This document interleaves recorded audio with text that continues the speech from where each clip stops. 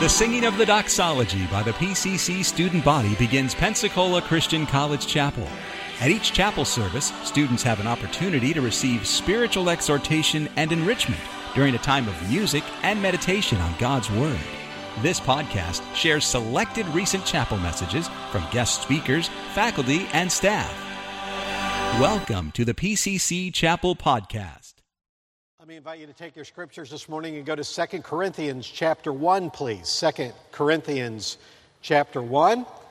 And this morning we'll be looking together at verses 3 through 7. 2 Corinthians chapter 1.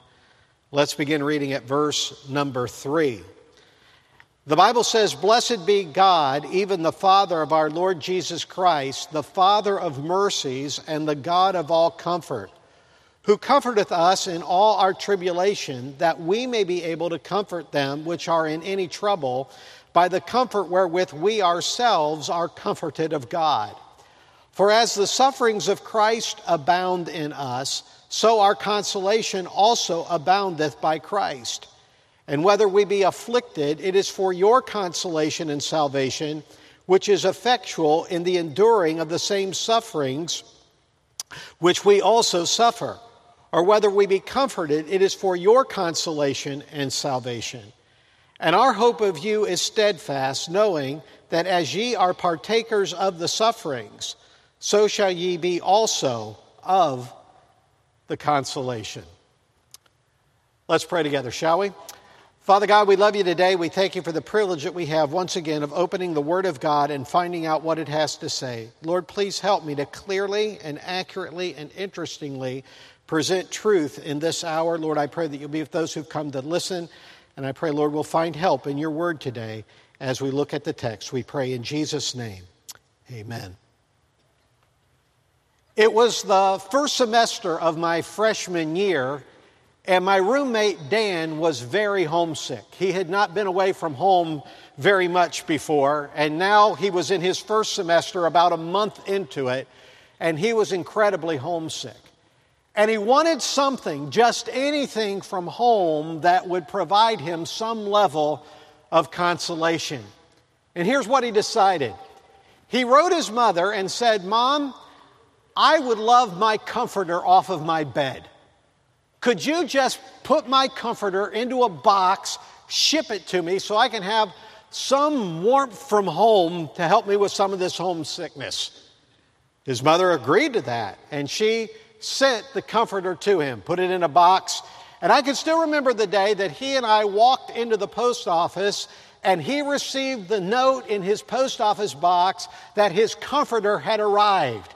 He walked right over to the table right there in the middle of the post office. He split the box open and pulled that blanket out and held it up, and as loud as he could possibly sing, right there in the middle of the post office, he started singing, "Oh, spread the tidings round wherever man is found, wherever human heart and human woes abound. Let every Christian tongue proclaim the joyful sound, the Comforter has come." It's amazing what we take comfort in, isn't it? We can even take comfort in blankets, security blankets. We can take comfort in areas. We even refer to southern comfort. And of course, my personal favorite, we can take comfort in food. That's why we call it comfort food. I often said that deacons may not have always been in my corner, but donuts were always on my shelf. Paul here recognizes that there is a greater source of comfort than all of these. We serve the God of all comfort. As a matter of fact, Paul blesses God for it. And when he uses this word blessed, he uses the Greek word from which we get our term eulogy. Now, most of the time when we think of a eulogy, we think of somebody giving high praise at a funeral for somebody who's deceased. But in this particular passage, Paul is not praising someone who is dead. He is praising the living God. And moreover, often in funerals, when a eulogy is given, it kind of overstates the issue. As a matter of fact, when I pastored one day, I was eulogizing a woman who had died, and one of my deacons came up to me and he said, "Preacher," he said, "I had to go and look at that coffin a second time just to make sure I was at the right place. That lady was not nearly as good as you painted her out to be." But you understand that when we're talking about God, we can't ever overstate the issue. How could you over-extol the virtues of God? If you could give God high praise, if you could eulogize God for one thing, for what would you eulogize Him? It's interesting to me that in this passage, Paul eulogizes God for being the God of all comfort. He praises God that our God is a comforting God. Let's explore this from several points, shall we? First of all, let's think about the source of comfort. The source of comfort. It's interesting, in Jewish synagogues, they would say, God is blessed, the God of our fathers. And when they would bless God, they would always talk about Him being the God of their fathers. But here, when Paul gives this eulogy of God, this blessing of God, he doesn't talk about our human fathers. He talks about God as the Heavenly Father Himself. God Himself is seen as the Father of, he says, the Lord Jesus Christ. Now notice that the human Jesus is designated as both Lord and Christ in this passage. He is Christ. He's the anointed one. He's the Messiah. He's the one that fulfilled all of those Old Testament prophecies. He was the longing fulfillment of Israel. He was the Messiah. But in addition to that, He was Lord. That references His deity. Paul, in his first epistle to the Corinthian church, had already extolled this when he said to us that there is but one God and one Lord, Jesus Christ. There are gods out there many, and lords out there many, but to us there is no other Lord other than the Lord Jesus Christ. We are Christians. We have put our wagons to the hitch of Jesus. We have based our whole eternity upon Him. He is our focus. And it is by recognizing this lordship of Christ that we bring glory to God. You remember Paul in Philippians said that there's coming a day when every knee shall bow and every tongue shall confess, notice this, that Jesus Christ is Lord to the glory of God the Father. Nothing brings glory to God more than us extolling the virtues of Jesus Christ. Now, to help us understand this relationship of God being the Father of Jesus Christ, he goes a step further in this passage and says that God, in addition to being the Father of Jesus Christ, is the Father of mercies. Now think about this. In Pauline theology, Jesus was equivalent to mercy. God is a merciful God, but there is a way that He bursts this mercy to us. There's this way that He mediates, that He bestows this mercy upon us. And the way that He bestows His mercy upon us is through Jesus Christ. Jesus is mercy. And the reason that God is blessed is for this fact. God, in marvelous condescension, through His Son, Jesus Christ, has mediated mercy to us. And by mediating mercy to us, He has become, he says, the God of all comfort. Nothing proves that God is the God of all comfort more than the fact that He sent Jesus to us, the Jesus who mediates that mercy. Now here's the point. Too often you and I look for comfort in lesser things than God. All too often we look for comfort in relationships. They fizzle. We look for relationships in grades. They plummet. We look for comfort in finance. Money talks. It says goodbye. We look for money in health. That can be quite variable. But there is this immutable God who is always to us, the Bible says, the source of comfort. He is the God of all comfort. He's the source of it. But think with me not only about the source of comfort, think with me secondly today about the subjects of comfort. Because he goes further here in verse 4 and he says that He is the God, now notice this, who comforts us. Now the word comfort is the same word parakletos. This is the word that's used of Jesus and of the Holy Spirit. Remember Jesus said, I will pray the Father and He will send you another comforter. So Jesus says, I'm a comforter and there's another comforter, another the same kind of comforter who's coming, the Holy Spirit. So both Jesus and the Holy Spirit are described as comforters, and now we see that this is true and when it comes to God who has sent these things to help us. The word parakletos, literally one called alongside to help. In other words, it's personal assistance. I belong to AAA, and there's one reason I belong to AAA, roadside assistance. I am so mechanically challenged, automotively challenged.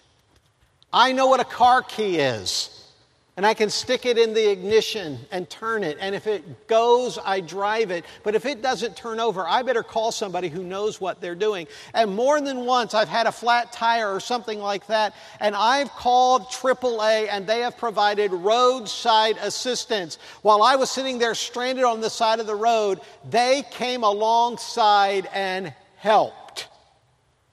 Now, please understand, this is what he's saying is true of God. God, in the difficulties of life, comes alongside of us, and God helps us. He comforts us. And lest there be any doubt about how practical this is, Paul even supplies the object here. He comforts us. Now, think about this. So many times people talk about comforting humanity, and we ought to be of assistance and benevolence to humanity. We're talking about humanity as a whole, and in talking about humanity as a whole, we can be so concerned about helping everybody that practically we help nobody. But God's concern for humanity is not vague, and it is not nebulous. It makes contact. God comforts us. It's concrete, it's practical. It comes alongside and helps. It reaches us. God is your personal assistant. God comes alongside of you, whoever you are. John, Mary, Bill, Susie. God comes alongside you, and God helps you. Not just humanity, but you. Take it personally. Wonderful grace of Jesus, reaching the most defiled, and by its transforming power, making him God's dear child, purchasing peace and heaven for all eternity, and the wonderful grace of Jesus reaches me. Isn't that good to know? God makes contact. I mean, what good would it be to have AAA if they just went up and down the road but never pulled alongside to help? God comes alongside to help. You are the subject of his mercy, his comfort. So we've seen the source of comfort. We have seen the subjects of comfort. Let's notice thirdly the scope of comfort, the scope of it. He says here that God comforts us, now notice this, in all our tribulation. Now that word tribulation is a significant word. The Greek term here occurs 3 times in this text. It occurs in verse 3, it occurs in verse 6, it occurs again in verse 8. The term thalipsis, the underlying word here, refers to pressure. This word was used of when you squash grapes to get juice out of it. You would apply pressure to that grape. That was thalipsis. Or there was actually a way of separating wheat from chaff with millstones coming against each other, and that pressure was called thalipsis.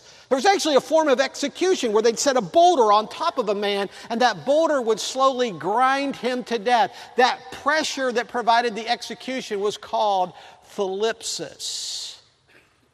Here's the point, ladies and gentlemen. Do you ever find pressure in life? Now get this. The Bible says that God comforts us in all our tribulation.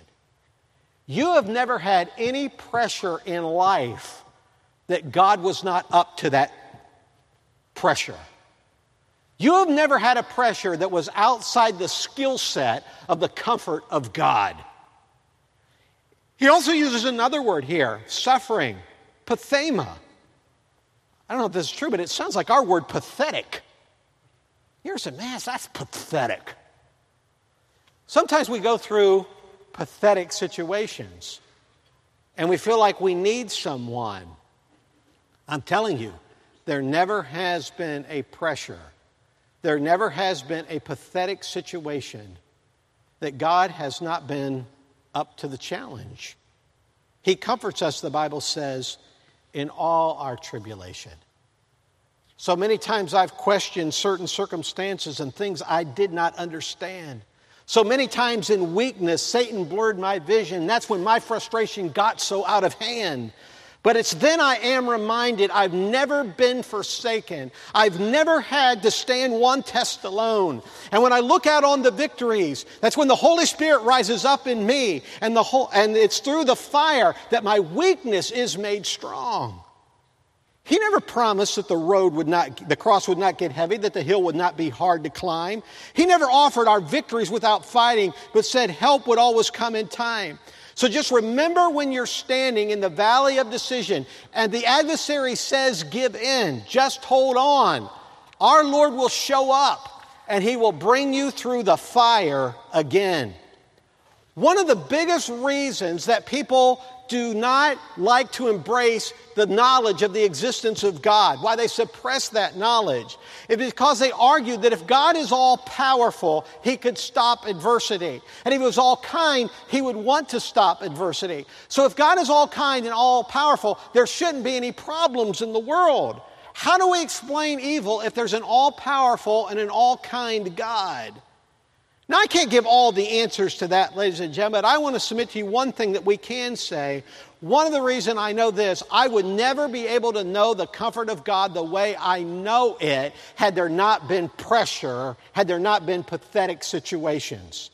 You understand that when I go through evil, when I go through adversity, this helps me understand attributes of God that otherwise I would not have been privy to. I get to know God in a way that I could not have known Him otherwise. This is why the Apostle Paul refers to the fellowship of His sufferings.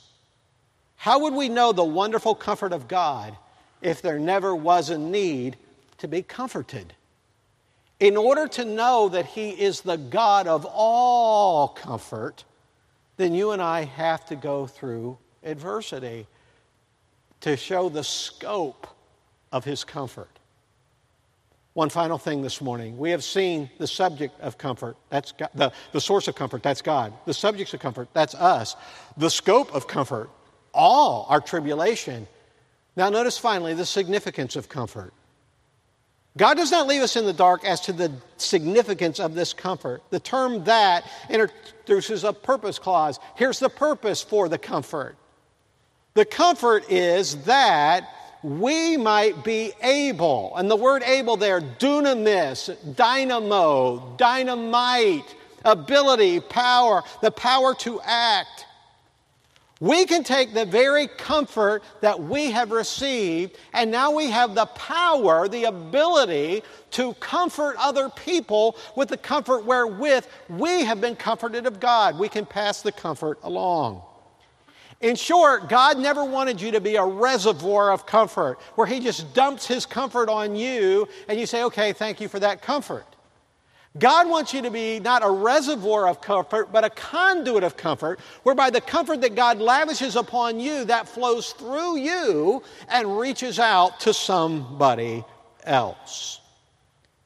Verse 5 teaches us why this is true. It is true because, notice the word, and then notice that term translated abound. It's a word that was used of commercial surplus. In accounting, if you have a surplus, this would be the word that would have been used on the balance sheet. You got a surplus, you got more. This is the word that was used of the 12 baskets that were left over at the feeding of the 5,000. After everybody had eaten, there was surplus. There was something that was left over. In James, the same word, I love this King James translation, superfluity of naughtiness. It's overflowing with naughtiness. It's gushing out with naughtiness. It's surplus naughtiness. In the same way here, he says that we, because of our life in Jesus, we have a surplus of suffering. But this surplus of suffering is met with a surplus of comfort, a surplus of consolation. There's inordinate suffering, but not only is there inordinate suffering, simultaneously there is inordinate comfort. And it is this inordinate comfort that we are asked to pass along. Because God is more than compensated for the deficiency. God is more than compensated with the suffering, with an abundance, a superfluity, an abounding of consolation. He asks that we pass that consolation along to others and deliver them. Now, what's he mean their salvation? The word salvation just can refer to any type of deliverance. And I think here he's talking about people may be sinking. They think they're not going to make it. They think this is it. I can't get past this. I can't move on. I'm drowning in this.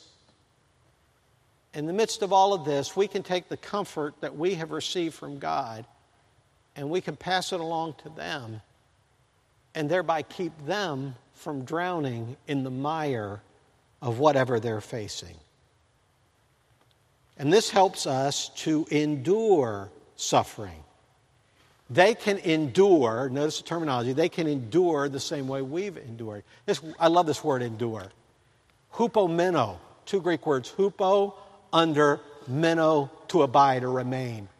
To remain under. This was used of donkeys. They didn't have cars back in Bible times. So you go down to the used donkey lot to buy a donkey. And when you go down to the used donkey lot, they ask, hey, does this dude get good hupomeno? When I put the packages on this donkey, is he going to collapse or is he going to be able to bear up under? Is he going to be able to remain steady under the pressure? Can he abide under the weight? Is he a true beast of burden? Let me ask you a question. When the weight comes, how do you and I keep from collapsing? How do you and I keep from being crushed? Well, he answers the question, it's because of the comfort of God that we're able to endure. And this endurance that we have received, we pass that same comfort along to other people so that they can bear up under the same way that we have borne up under. When we suffer, we receive consolation, and this consolation is given to other people to help them from sinking. So get this. As Dr. Wiersbe used to tell us in seminary, trials are not merely to be escaped or endured. It goes further than that. They are to be enlisted. In other words, you've gone through whatever road you've gone through in order that God can use that to be a comfort to somebody else. And when this mindset is adopted, that you see trial as an opportunity, as a teaching moment for you that you can share with somebody else, when you understand that mentality, it helps others and it helps you. It assures you that you're going to make it. I love verse 7. Our hope of you is steadfast. When you participate fully in the suffering of Christ and embrace this as part and parcel of the Christian life, then you're at a point where you can receive the consolation that is so abundant that it can be passed along to other people. And when you function this way, then you recognize that my trial has a purpose. And because my trial has a purpose, I recognize it's not a sinkable thing. I'm going to make it. This aids hope. Now, some of you, I don't know what you're facing. We're a month in, 5 weeks in.